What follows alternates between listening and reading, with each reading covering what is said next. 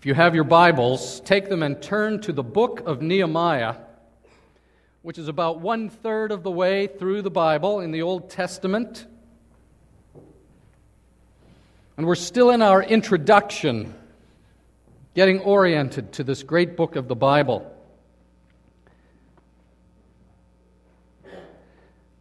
And our text today comes from chapter 1, verses 5 through 9, then chapter 2, verses 4 and 5, and verses 17 through 20. Nehemiah prays, "O Lord, God of heaven, the great and awesome God who keeps His covenant of love with those who love Him and obey His commands, let your ear be attentive and your eyes open to hear the prayer your servant is praying before you day and night for your servants, the people of Israel. I confess the sins we Israelites, including myself and my father's house, have committed against you. We have acted very wickedly toward you. We have not obeyed the commands, decrees, and laws you gave your servant Moses. Remember the instruction you gave your servant Moses, saying, 'If you are unfaithful, I will scatter you among the nations. But if you return to me and obey my commands, then, even if your exiled people are at the farthest horizon, I will gather them from there and bring them to the place I have chosen as a dwelling for my name.'" Later on in chapter 2, he speaks to the king in Persia, and he says, "Then the king said to me, 'What is it you want?' Then I prayed to the God of heaven, and I answered the king, 'If it pleases the king, and if your servant has found favor in his sight, let him send me to the city in Judah where my fathers are buried, so that I can rebuild it.'" And then down in verse 17, he speaks to the people there, disgraced in Jerusalem. "Then I said to them, 'You see the trouble we are in. Jerusalem lies in ruins, and its gates have been burned with fire. Come, let us rebuild the walls of Jerusalem, and we will no longer be in disgrace.' I also told them about the gracious hand of my God upon me, and what the king said to me. They replied, 'Let's start rebuilding.' So they began this good work. But when Sanballat the Horonite, Tobiah the Ammonite official, and Geshem the Arab heard about it, they mocked and ridiculed us. 'What is this you are doing?' they asked. 'Are you rebelling against the king?' I answered them by saying, 'The God of heaven will give us success. We, His servants, will start rebuilding.'" So far, the reading of God's Word.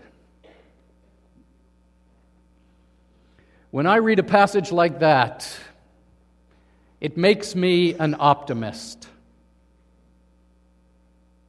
I'm an optimist about the church. What about you?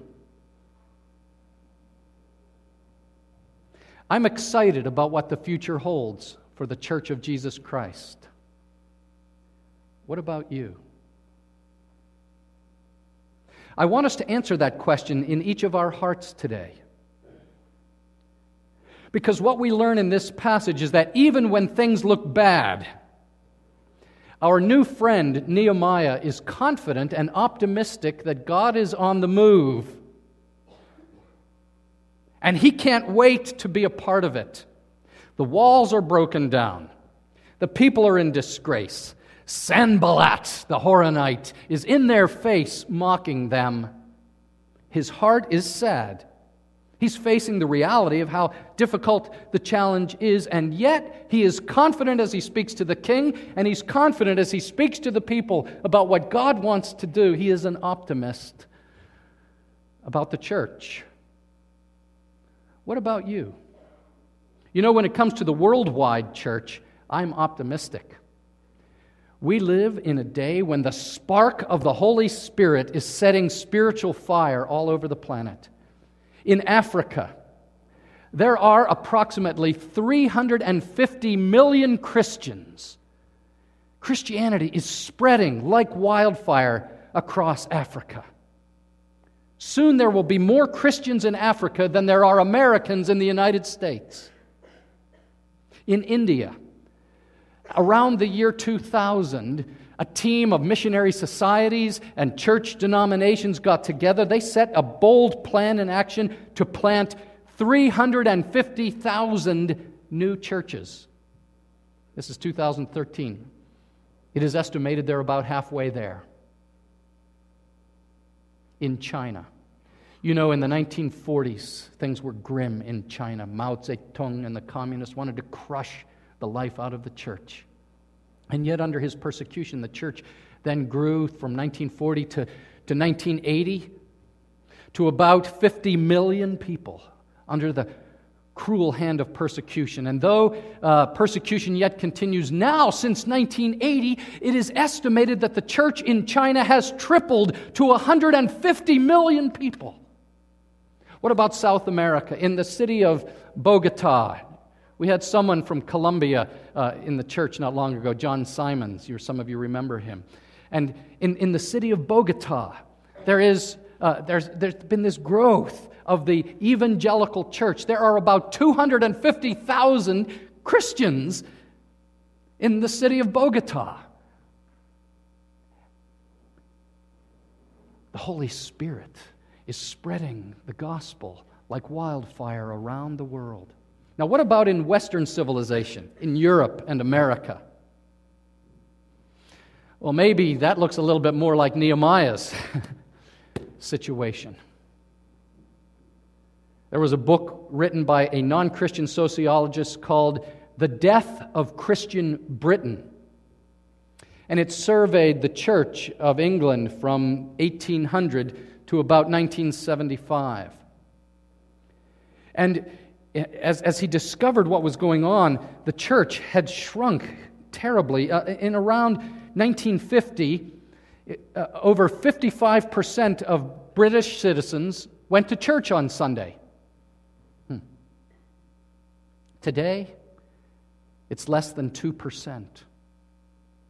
And it's just as bad in Holland, in Germany, in Sweden. The church in the West really had its heart, its guts ripped out by World War II and the nihilistic philosophies in the universities, postmodern thought that essentially teaches that this life is all there is. When you're dead, that's the end, there is no God. And that has been popularized, and there's a kind of philosophical, spiritual darkness over Europe. Pockets of revival here and there, but essentially the church in Europe is dead. What about America? What we find from the polling in 2004 was a reliable poll that I had studied recently. It says that 17.7% of the population in America attends a Christian church of any kind, a Catholic, mainline Protestant, or evangelical church. So that means 4 out of 5 people in America, including all of Middle America, which we often think of as religious, 4 out of 5 people are not in church on a Sunday morning. And that includes Catholics, Orthodox, mainline liberal Protestants, as well as evangelicals. And then when you sort out the evangelical community of which we would be a part, those who love the authority of Scripture and who preach the doctrines of grace, on Long Island,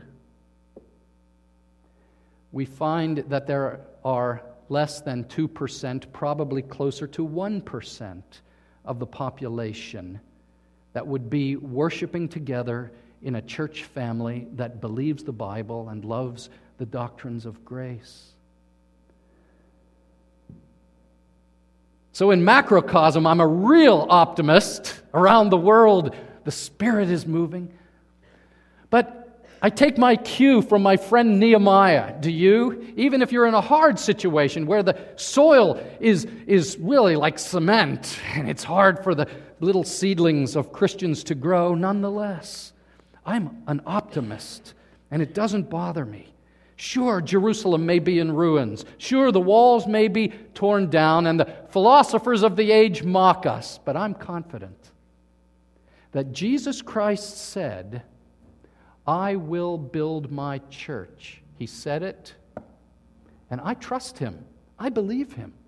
You can't understand the book of Nehemiah unless you understand that statement of Jesus Christ. So, point number 2. We want to be like Nehemiah. The church needs to be like Nehemiah. The leaders of the church need to be like Nehemiah. I'm preaching to myself this morning. Watch as I preach to me. But we, the church, need to be as Nehemiah was. And the first thing that he does is he looks back. He looks back at who God has revealed Himself to be and what He has done in establishing His covenants. And then Nehemiah also looks forward. And he embraces the reality of the prophecies that were given, and he is confident that he is to get his life on board with God's agenda. And that's what I want us to just think about for a few more minutes today. Because this is what Nehemiah does, and this is why he is confident and optimistic. He remembers. How many times does the Bible tell us to remember who God is? And we see this in his prayer, right in chapter 1. I love this. How does he address God? O Lord, God of heaven, the great and awesome God who keeps His covenant of love. Where does this come from? Nehemiah does not have this sense of, well, I believe in the God that I imagine Him to be. You ever hear people talk like that? Well, let me tell you about my God that I imagine God is like. Nehemiah would never do that. Nehemiah grounds his prayer in the revelation of God, God's self-disclosure from the book of Exodus, from the book of Deuteronomy. And he has learned from the book of Genesis that God is the creator of heaven and earth, that He is the God of heaven and the highest heavens. He has learned that God is the God who makes a covenant of love with His people because he knows how God revealed Himself in the book of Exodus. And he understands that the prophets rail against those people who come to God using what the prophets call the vain imaginings of men. Speculation. Wow. God as He seems to me. Nehemiah would never do that. And you must never do that. I must never do that. The living and true God has revealed Himself in history, in His acts recorded for us in Scripture, inspired by the Holy Spirit, that describe the character of God, who He is, the living God. And we must understand this. We go back and we look, and we New Testament Christians, we are like Nehemiah. Nehemiah not only has the memory and the proper theology, good for him, but for Nehemiah it's personal. And I hope that for you, it's personal. Because as he punctuates his prayers through the book of Nehemiah, he says things like, my God and our God. It's personal. And for those of us on this side of the resurrection of Jesus Christ, Christ who takes up residence in our hearts, it's personal. You must have that personal, real relationship with Jesus. And it must fill your soul.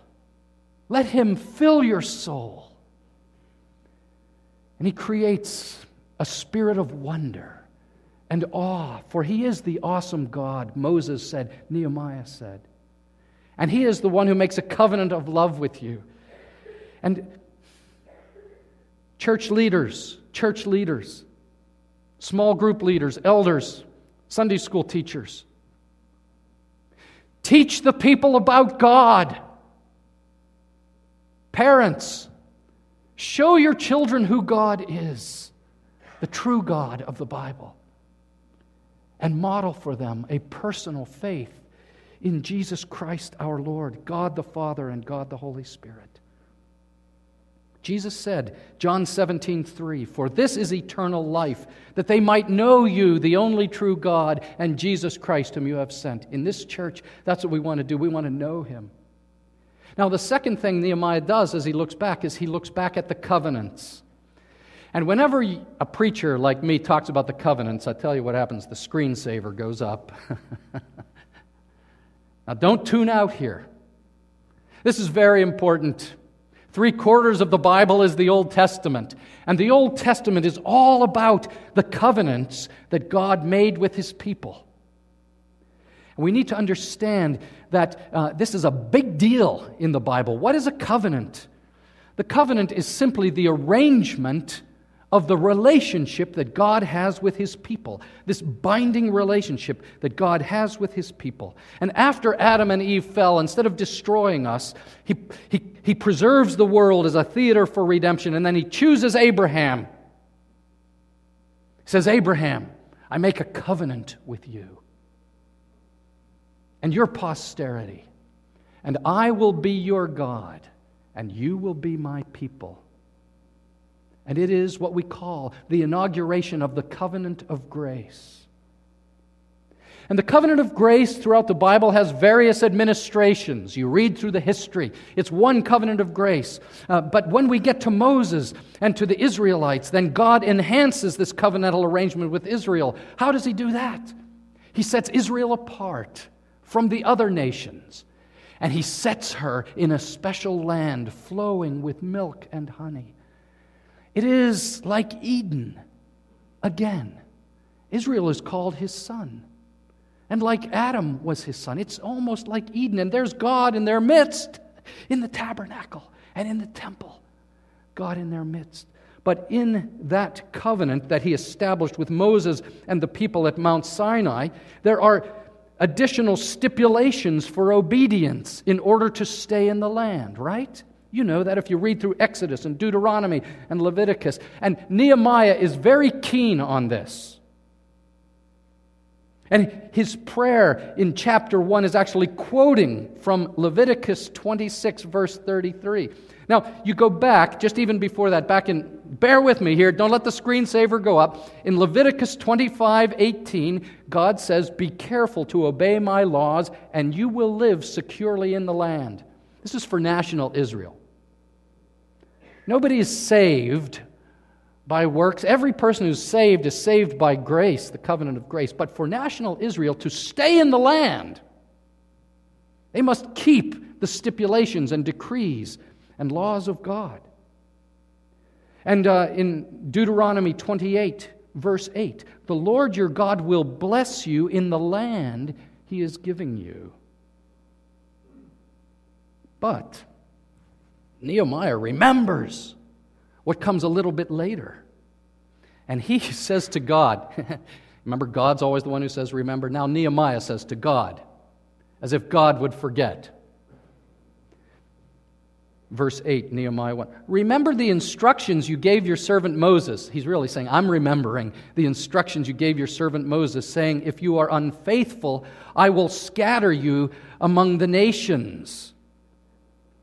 And now in that very prayer, he is looking back and he's quoting from the covenantal stipulations in Leviticus 26 and Deuteronomy 29:28, where God says, "If you disobey, I will scatter you among the nations and draw out my sword and pursue you. Your land," see, it's about staying in the land, "your land will be laid waste and your cities will lie in ruins." And in an agonized prayer, a prayer of agony, Nehemiah looks back and he says, and that's what's happened, and that's why I'm in Persia, in exile.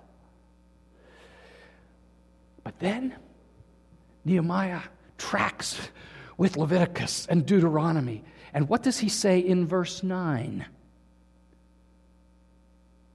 He says, "God, but remember what you said," Deuteronomy 30, verse 4, "But if you return to me and obey my commands, then even if your exiled people are at the farthest horizon, I will gather them from there. I will gather them from there and bring them to the place I have chosen as a dwelling for my name." He's praying this prayer right out of Deuteronomy 30, verse 4. and I will bring you back. I will gather you. And Nehemiah reminds God, who doesn't need reminding, that God saves His people. He redeems His people. Nehemiah knows Leviticus 26, verse 42, where God says, I will remember my covenant with Jacob, my covenant with Isaac, and my covenant with Abraham, and I will remember the land. And like Nehemiah, who remembers the covenants, we, on this side of the resurrection of Jesus Christ, we look back to the great inauguration of the new covenant. And do you remember where Jesus did that? Does anyone remember? Where does Jesus talk about the new covenant? At the Last Supper, right? When He inaugurates the sacrament of communion, right? And He says, this cup is the new covenant in my blood, which is poured out for you. Do this, what? In remembrance of me. As Nehemiah remembers, you need to remember. I need to remember. We need to remember. When Jesus establishes this, don't forget. Don't forget. Why? Because the book of Hebrews 7, verse 22 says that Jesus Christ has become the guarantee of a better covenant, bestowing greater blessings than ever before. And you and I know, pay attention here, you and I know what Nehemiah didn't yet quite know. You and I know that the faithful servant of Israel was still to come, you see. Nehemiah wasn't sure how all this is supposed to work out.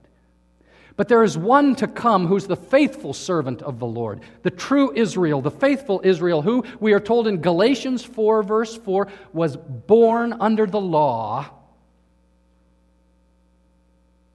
to redeem those under the law. Who is that? Jesus Christ. And what we are told in the New Testament is that all of the law of the Old Testament was completely and perfectly obeyed and fulfilled in Jesus Christ. And all of the curses of the law were completely poured out upon that servant, Israel, upon Jesus Christ. Do you see? The blessings were accomplished and won for God's people by the true and faithful Israel, Jesus Christ. The curses of the law that were to be poured out for disobedience fell upon Jesus Christ. And we look back to His death and we celebrate His resurrection and we live in the light of His blessings that He has given to us. Do you believe in Jesus Christ as your Lord and your Lord and Savior? If you do, the Bible says you are united with Him in His death. And if you believe in Jesus Christ, the Bible says you are united with Him in His resurrection. And you live, and eternal life is yours. Remember. But of course, Nehemiah looks forward. And what is so pregnant in these two chapters is this optimism and this confidence that he has. How does he know the future?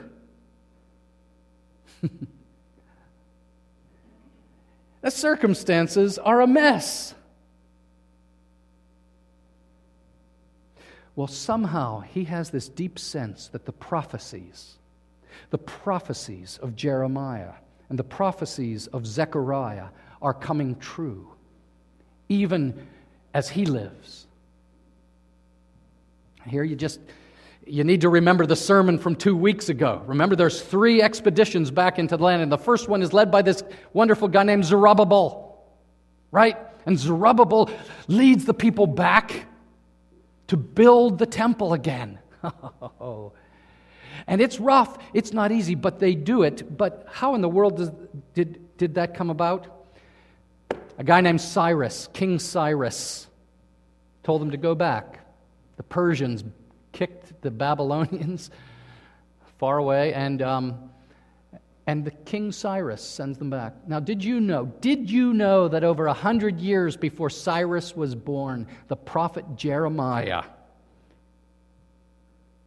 the prophet Isaiah says, Isaiah says in chapter 44, verses 26 through 28, it says of Jerusalem that it shall once again be inhabited. Of the towns of Judah they shall be built, and of their ruins I will restore them. Verse 28, who says of Cyrus, he is my shepherd, and will accomplish all that I please. He will say of Jerusalem, Cyrus will say of Jerusalem, let Jerusalem be rebuilt, and let its temple foundations be laid. He knows this prophecy. And he's seen the first part of it come to pass. And he has this sense that he is now to participate in the fulfillment of that prophecy. And, of course, along with Zerubbabel was this character Zechariah. You can read his prophecy, his strange, marvelous prophecies in the book of Zechariah. But in the midst of Zechariah, there's this prophecy that says in chapter 8, and you can see this in your bulletin on the back of your sermon outline. I love this. This is what the Lord Almighty says. Many peoples and the inhabitants of many cities will yet come, and the inhabitants of one city will go to another and say, let us go at once and entreat the Lord and seek the Lord Almighty. I myself am going. And many peoples and powerful nations will come to Jerusalem to seek the Lord Almighty, to entreat Him. This is what the Lord Almighty says. In those days, 10 men from all languages and nations will take firm hold of one Jew by the hem of his robe and say, let us go with you, because we have heard that God is with you. And there's something awesome that's coming. The knowledge of the Lord, the knowledge of God, is about to spread to the nations.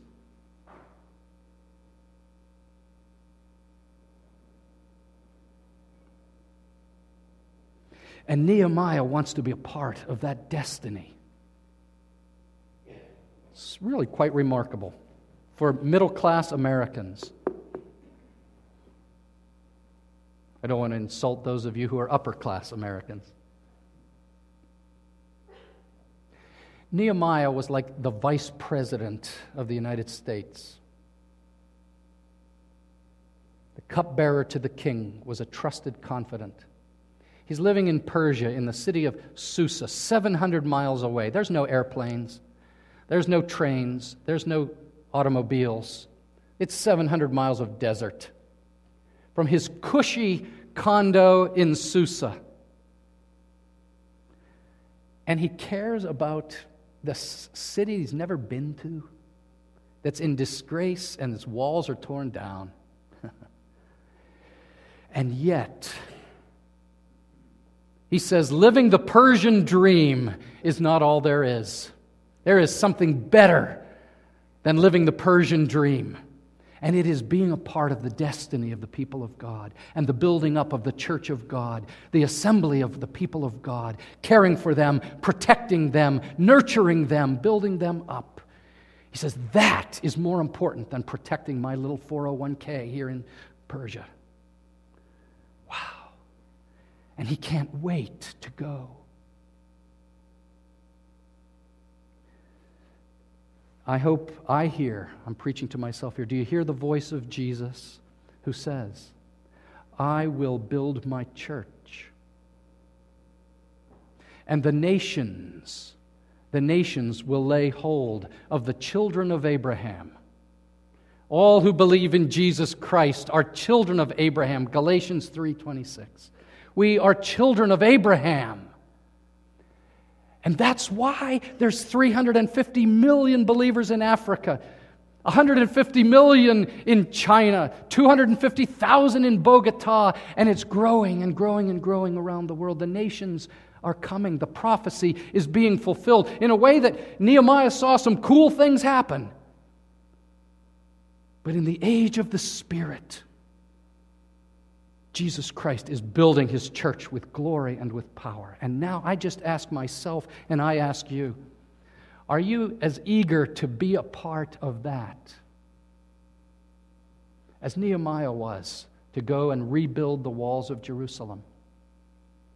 Well, I love how the people respond.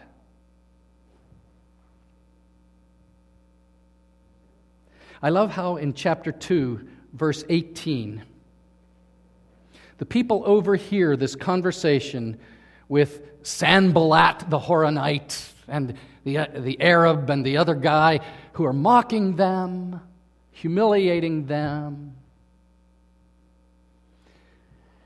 And Nehemiah says, "The hand of our God is with us. Let us rebuild." And the people, they say your line. What is your line this morning? If you're sitting there, what is your line this morning? They say, let's start rebuilding. Are you an optimist? I hope you are.